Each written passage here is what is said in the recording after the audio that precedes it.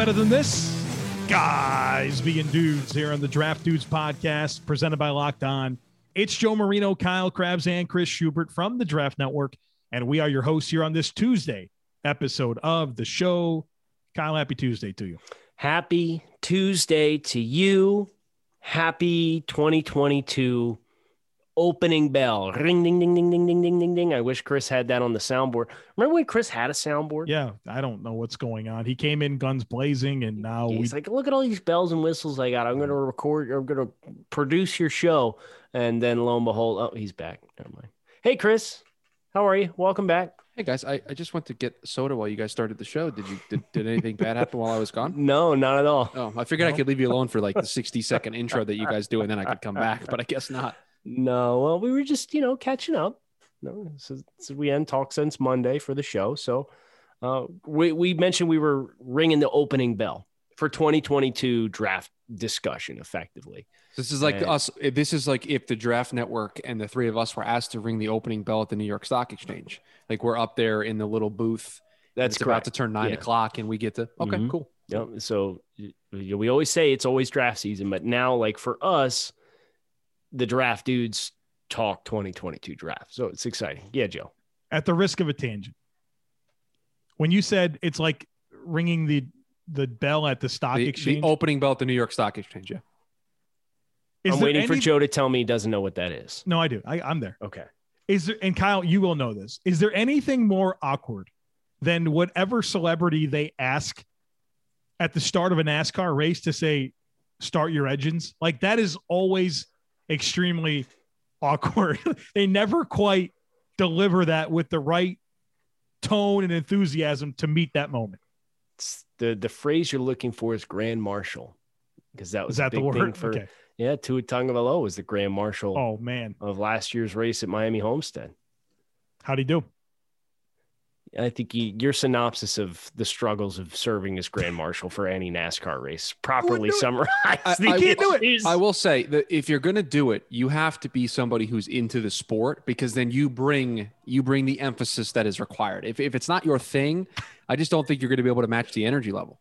I've never watched the Grand Marshal do their thing and thought to myself, you know what? He nailed it, or she nailed it. It's always like, that was awkward as hell, man. It's like, was that necessary? Like, is this because have you seen somebody awkwardly ring the opening bell at the stock exchange? Yes. Like the awkward, like it's not even like an actual bell anymore, right? No, they bang the gavel. Yeah. So, and then like they kind of look up and look around and like nobody cares because like they're off and running. So, I'm a big stock guy, so I watch these things. Oh, well, I guess we're big football guys, so I guess let's talk. Speaking of stocks, let's talk about some quarterback stocks and see where they're at. What a wonderful segue, Chris. All right, so we're going to get into some quarterbacks today here on the podcast, and I'll start us off here. Can I throw the brakes on for just 2 seconds? I thought this was you going NASCAR again, brakes. Yeah, sorry. I don't know if you said this while I was gone, but I want to make it very clear that these first couple of episodes that we do, the guys are going to focus on a handful of players, 3, maybe 4 players, depending on the episode. But for this juncture of the scouting process that we are discussing them on the show, each player has been watched by one of the 2 guys. Okay. I just want it to be clear because I can see the tweets now. You didn't talk about this guy. You didn't talk about that guy. We'll get to those players. There's a process to this. This is the opening bell. This is the beginning of the process. So these 3 players, either Kyle or Joe has a firsthand account of the player. That's what's driving the conversation for today, tomorrow, and the rest of the week that we do these shows. Yeah. So this isn't the 2022 quarterback primer. We're just going to talk about some of them. And so let's do Sam Howell, quarterback from North Carolina, junior, 6'1", estimate, 225 estimate. He's been a starter since he walked on the field there at North Carolina as a true freshman, has started 25 games in a row entering the 2021 season. And he was not originally committed to North Carolina. He was going to Florida State. And then he flipped, and folks, let me tell you, young man made a good choice to go to North Carolina because it's just a lot more stable. And Mac Brown has really not only found success on the field, but I think the talent that he's been able to bring in has been really, really impressive. And I think Sam Howell is absolutely one of those players that change the course of that North Carolina program. And so he is an interesting player. I think he's got the makings of a first-round pick. And my liner on him, which this to kind of take you inside of our scouting meetings, whenever we present players to the group, we usually have some type of elevator pitch to start the conversation. So here's my liner on Sam Howell, junior quarterback, North Carolina. Sam Howell is an accurate quarterback with enough mobility, but plays in an offense that features binary reads and static alignments, while his overall package of physical traits is modest. That's what's interesting about Sam Howell, because I think he's a beneficiary of the scheme. It's not a scheme that translates well to the NFL at all. But what you do see from him is accuracy. And that is so important at the quarterback position, right? Like, it's the number one trait right there with decision-making. Can you put the football where you want it to go? And I think whether it's the deep ball, intermediate, short stuff, Sam Howell puts the ball where he wants it. I think he's got enough arm talent. I think he's got enough twitch in the pocket to elude rushers and extend plays. But it's where he puts the football.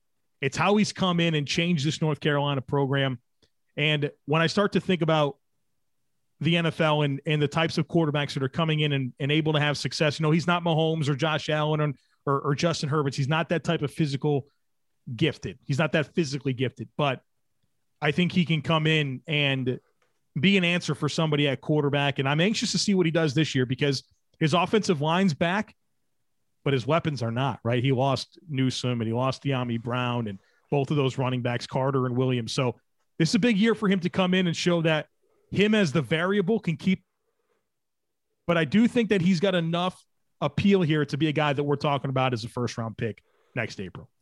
Joe, how do you reconcile the offensive infrastructure that he plays in, and thinking about how you're going to translate from the collegiate level playing in Phil Longo's offense to going to an NFL system in which you're probably going to be asked to do a lot more in both the pre-snap and the post-snap?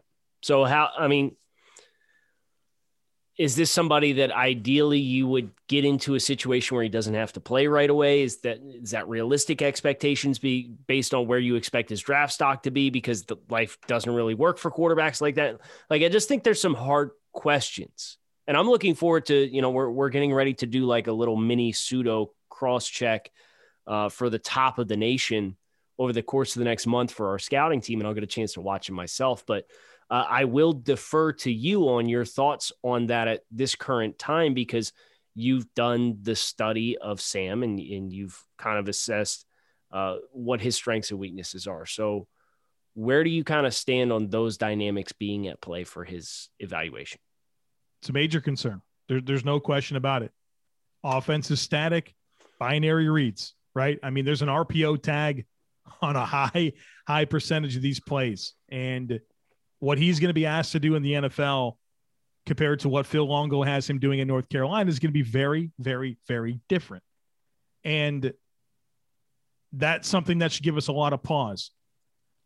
I do think about offenses, and the one that stands out to me in a big, big way, man, maybe even two that stand out to me in a big way, Washington and Pittsburgh. Pittsburgh more like what we saw last year from it under Ben, with his, him kind of having to evolve his style of play, get the ball out quick, mixed in with some deep shots. But so you have that, which I think can work for him. And then Washington under Scott Turner, where there's a lot of schemed throws that help him. And so I think you're going to have to understand that. So if you want him to play right away, you're not asking him to come in and run Earhart Perkins or something like that, right? This is very much a guy that's going to take some time to grow in the system. But I think that could be a benefit to Sam Howell, because maybe he won't be a top 3 selection and going to a team that is just a dumpster fire, or he can go into a situation where it's more stable. The pressure to play isn't right away, and you can take the time necessary for him to acclimate himself, but understanding that you have a quarterback with really good accuracy and a type of pocket twitch that you're looking for in today's NFL.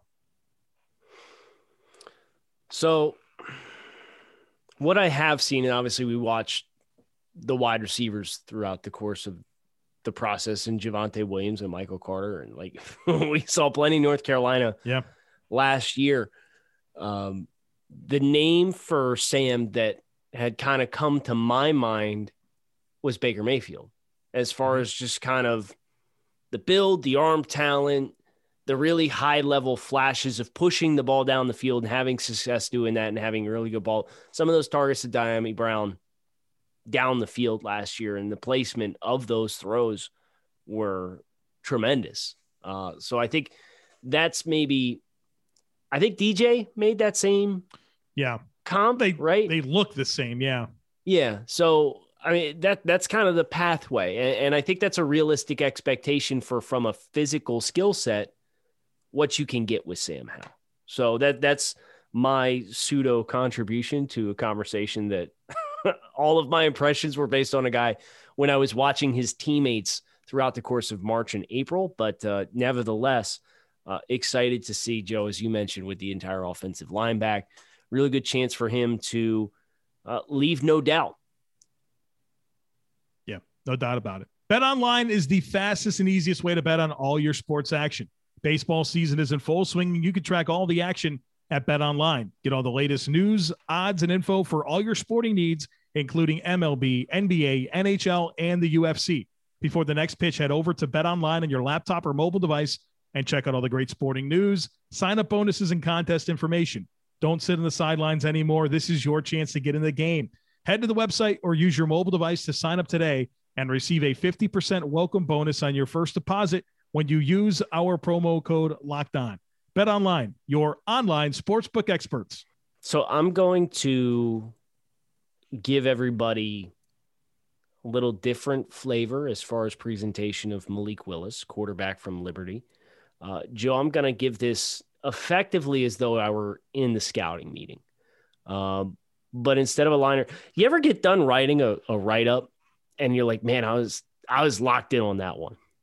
Yes. I got everything from a X's and O perspective, a projection perspective, a traits perspective, an operations perspective. Like I felt like I just crushed that one. That's how I felt about writing this Malik Willis write-up.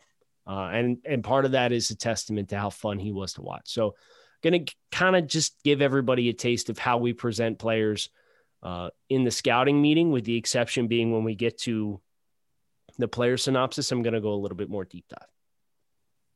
Malik Willis is a redshirt senior quarterback for the Liberty Flames program. His estimated height is 6'1", estimated weight is 215. I would estimate he runs a 4.4 flat in the 40-yard dash. He's definitely got the jets. A little bit of background on Willis. He transferred from the Auburn Tigers program.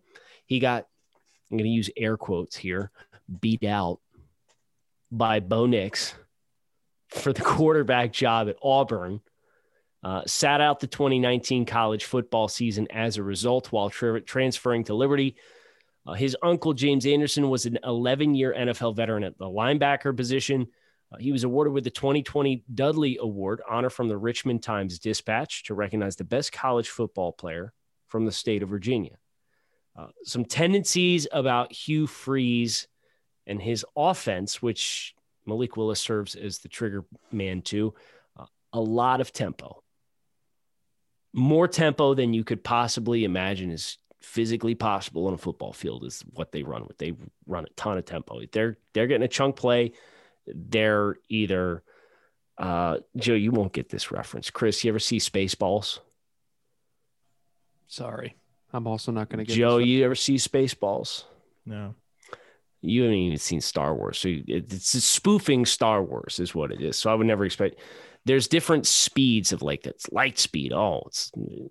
They have like light speed, ludicrous speed, all these different kinds of speed, and all those different kinds of speeds that just like break past the speed of light effectively, or the tempo in which the Liberty offense runs. There's a lot of zone read.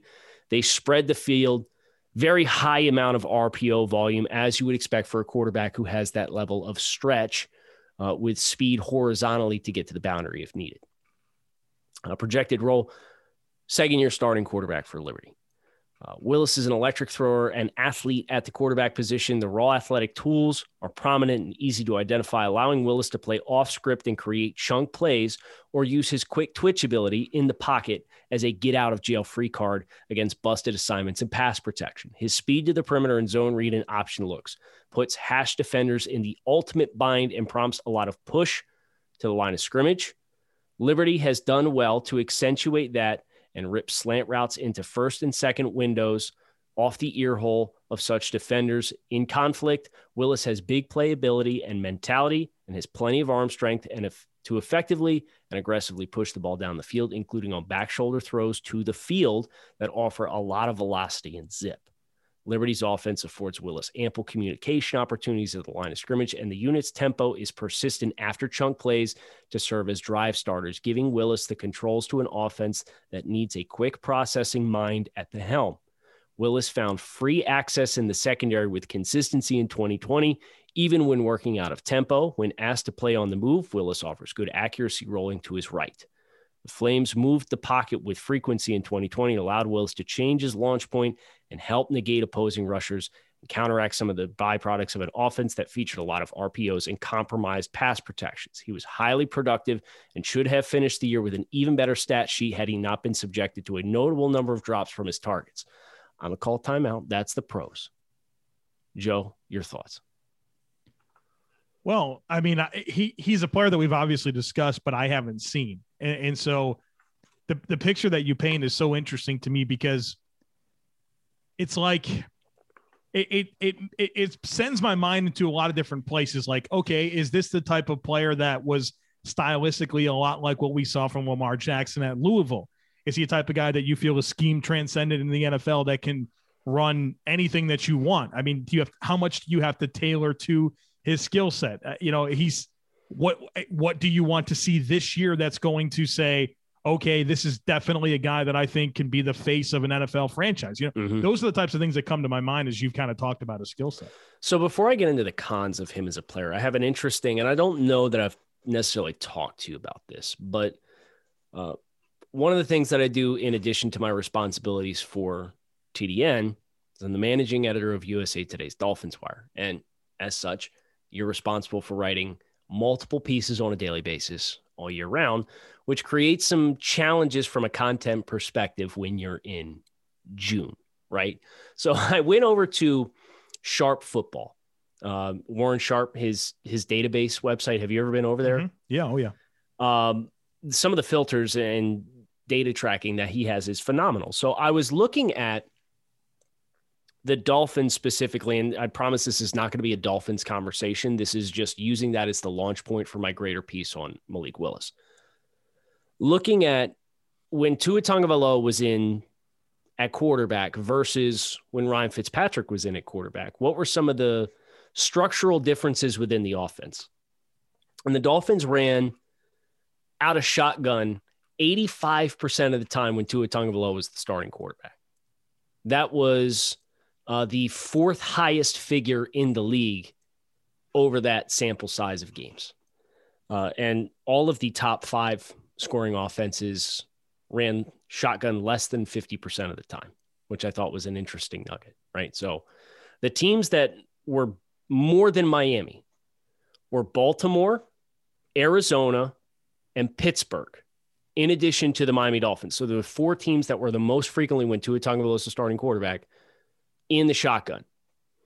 Two of those teams ran the ball really, really well. Can you guess which two they were? Can you remind me of the names?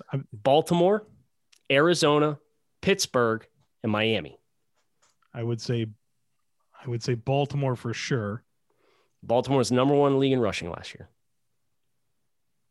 But I don't feel like either one of the other three were that effective running the football. So Pittsburgh was dead last in the league in rushing last year. They had 1,300 yards on the season rushing the football last year. Yeah.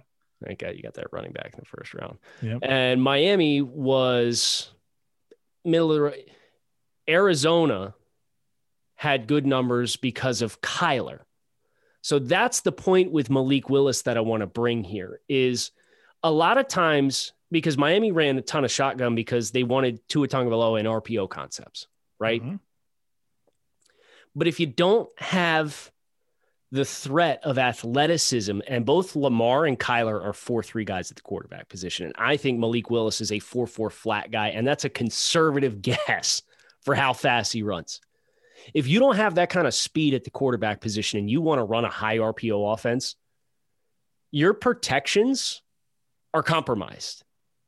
And that in turn, if you don't have an athlete back there, really puts your offense in a tough spot. And you saw that with the Miami Dolphins with Tua and not being the athlete that can get the horizontal stretch of the defense where we can pick up and account for the extra body that's in the box that's trying to account for the run game between the tackles, or if we're going to try and bring that safety down and take away that throwing window on the hash, now we're out gapped.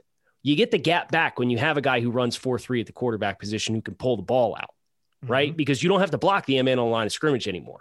Mm-hmm. But if you're going to try and go do a bunch of passing of the football, and teams are going to roll the safety down and dictate to you to pass the football, because if you get too high, you're automatically going to give the ball. But if you have a one high safety up there and they roll that safety down, your pre-snap process is typically going to tell you to pull the ball and throw the ball.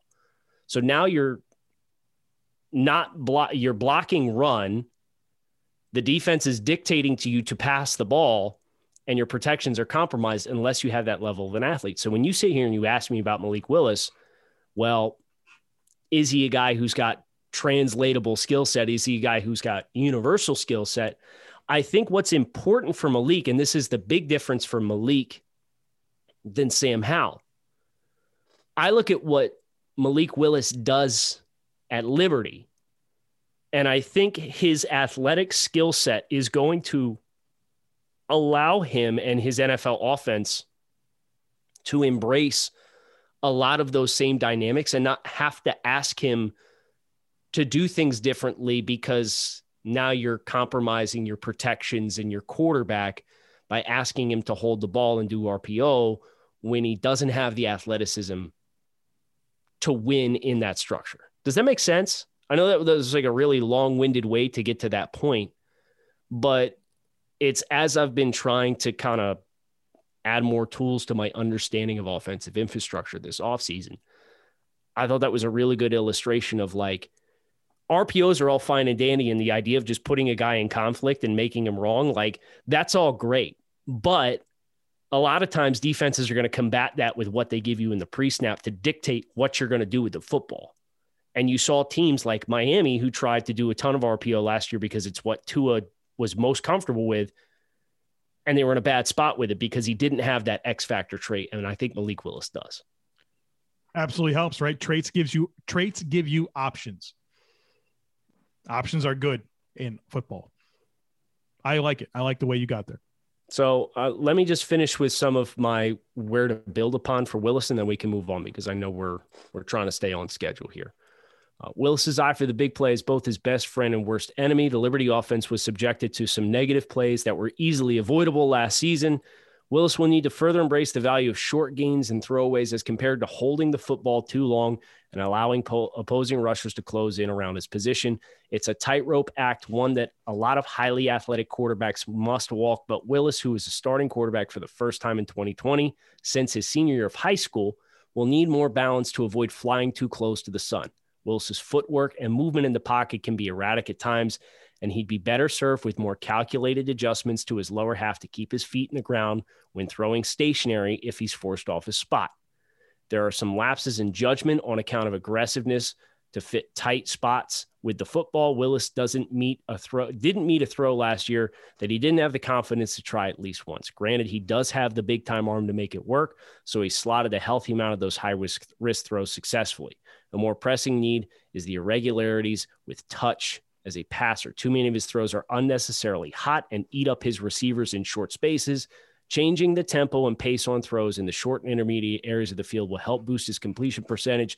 Willis had good control of his offense for a first-year quarterback, but there were some edge and second-level blitzes that appeared to catch him by surprise on at least one occasion.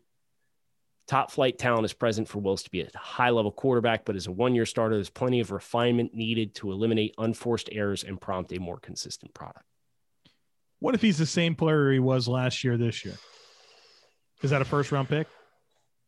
Right now, I have him as a 1-2. Mm-hmm. I think his traits, put on, and people will ask, oh, that's fine. He did it at Liberty. Watch Virginia Tech.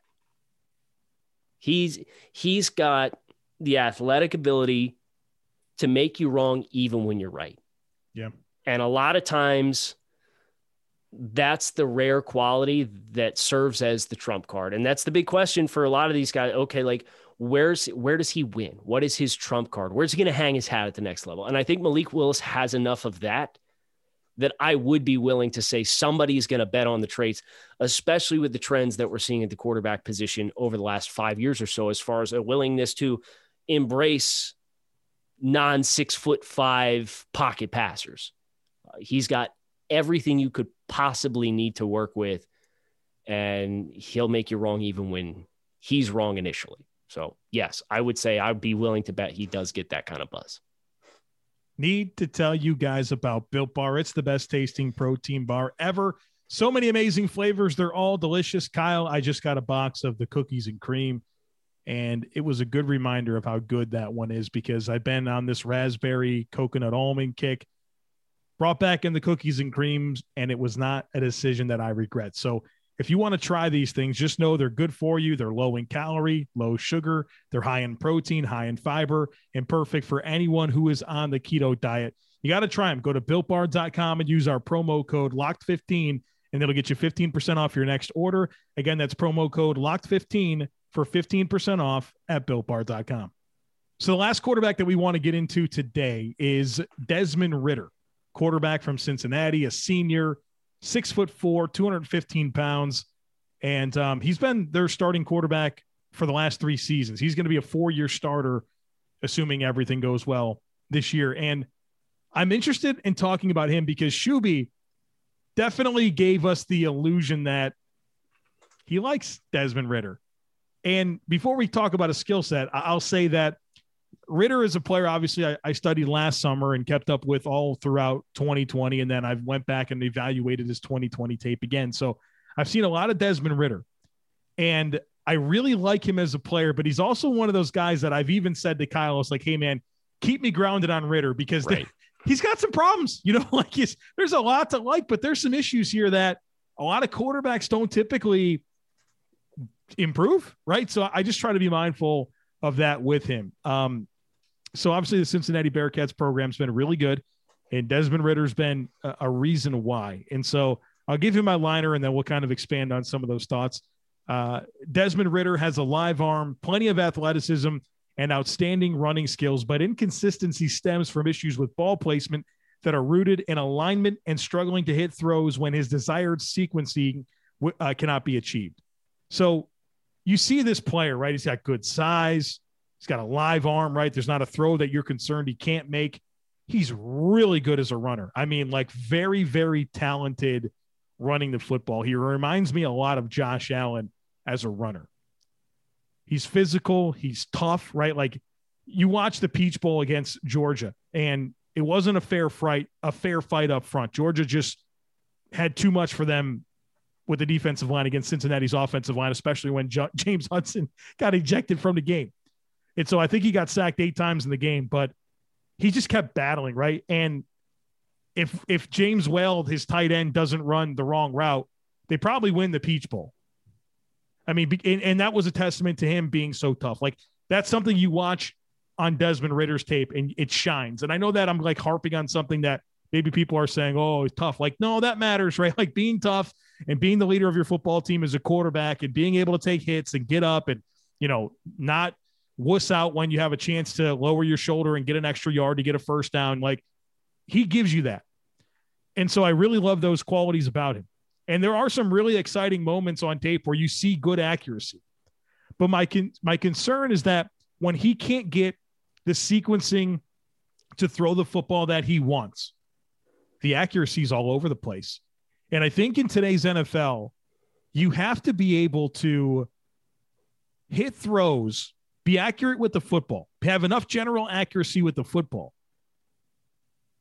that you can that because your sequencing can't be there, you can still get it off, right? Like you're not always going to get your feet set. You're not always going to get your shoulders and hips aligned. It's not always going to be there for you. But in those moments, like, do you have a chance? And I worry about Ridder when he can't get himself set, his platform the way he wants it. And for a guy that is so athletic and has good size and toughness, I need that, right? Like you can't ruin your best qualities because you need things to be comfortable around you. You know what I mean? He's like an enigma of a prospect in my mind. So I think when I think about like, all right, trajectory arc quarterbacks, I think he's somewhere between, and this might not sound flattering, I think he's somewhere between Drew Lock and Kellen Mond. That type of quarterback where Drew Lock had fans, Kellen Mond had fans, but I think everyone in the back of our minds kind of knew, I'm not sure that this is ever going to be a real absolute starting quarterback in the NFL. I feel like I just rambled a lot, and I hope that made sense. He's a polarizing 0% chance you rambled more than I rambled for Malik Willis, so you're good. You had structure to your ramble. So, I mean, Chris, you like the player. I like the player too. There's a part of me that says, man, I think if he can get that sequencing together and make strides, and I hate to bring this name up, I really do, because this is so unfair, but if he can like do what Josh Allen did, he's going to be a really, really good quarterback. That's a ridiculous expectation. That was the thing about Josh, is you never said to yourself, you thought to yourself, this guy's got problems, and I don't think most people ever overcome them. Well, I'm not going to assume that Desmond Ridder can, but certainly there's a path to point to. It's a lot to ask, but I think he has that type of makeup. Maybe not quite as much arm talent as Josh, or size. So there's anytime you have that level of conflict with a prospect, I think it puts you in a tricky spot, right? It's like you can extrapolate things and you can see where there's redeeming qualities. But that to me sounds, and again, I have not done Desmond Ridder's watch yet. I will probably try to prioritize him when we do our soft cross check the next month. But he sounds like a middle round prospect, just because unless he's able to flip that switch this year and get comfortable with the chaos, that's a big missing thing. Like that's not something you see a lot of guys who have like, yeah, if you get everything perfect all the way around him, then it'll be just fine. Like, well, it's not. Like you'd be lucky if half your snaps, everything goes according to plan at the pro level, right? So like on any given week. So I guess that's the ultimate test for him. And I know he was somebody who was perceived to be possibly declaring and coming out for 2021. And it sounds like, Joe, in your opinion, you made a good decision to come back and try and change the narrative a little bit. Yeah, I agree with that. And I'm reading my report on him, and I swear my cons, they sound exactly like what I wrote about Josh Allen. And I didn't even mean for this to be the case, but I would say that Ridder probably had better. I'm not saying that. He's got a lot to work with. Can he find consistency this year? I don't know. You talk about he sounds like a middle round quarterback. We know that middle round quarterback sounds like a middle round quarterback. They typically get pushed up, right? Jalen Hurts can be the 50th pick in the draft. I think Desmond Ridder can be kind of in that range as well. And that's why I kind of thought my range of possibilities draft wise was Drew Lock right to Kellen Mond, which I think is pretty fair range. I don't know that a team's going to say, this is a player I'm going to pick in the first round. It only takes one, right? It could happen at the end of the first round. But I mean, if he's exactly the same this year, I'd have a hard time making him a first round pick. Well, we talk quarterbacks today. We have cornerbacks tomorrow on the show. Make sure you do not miss it. Hit subscribe. Kyle Krabs, Joe Marino, Chris Schubert. Thanks as always for checking out the Draft Dudes podcast. Have a great day. We'll talk to you all again tomorrow.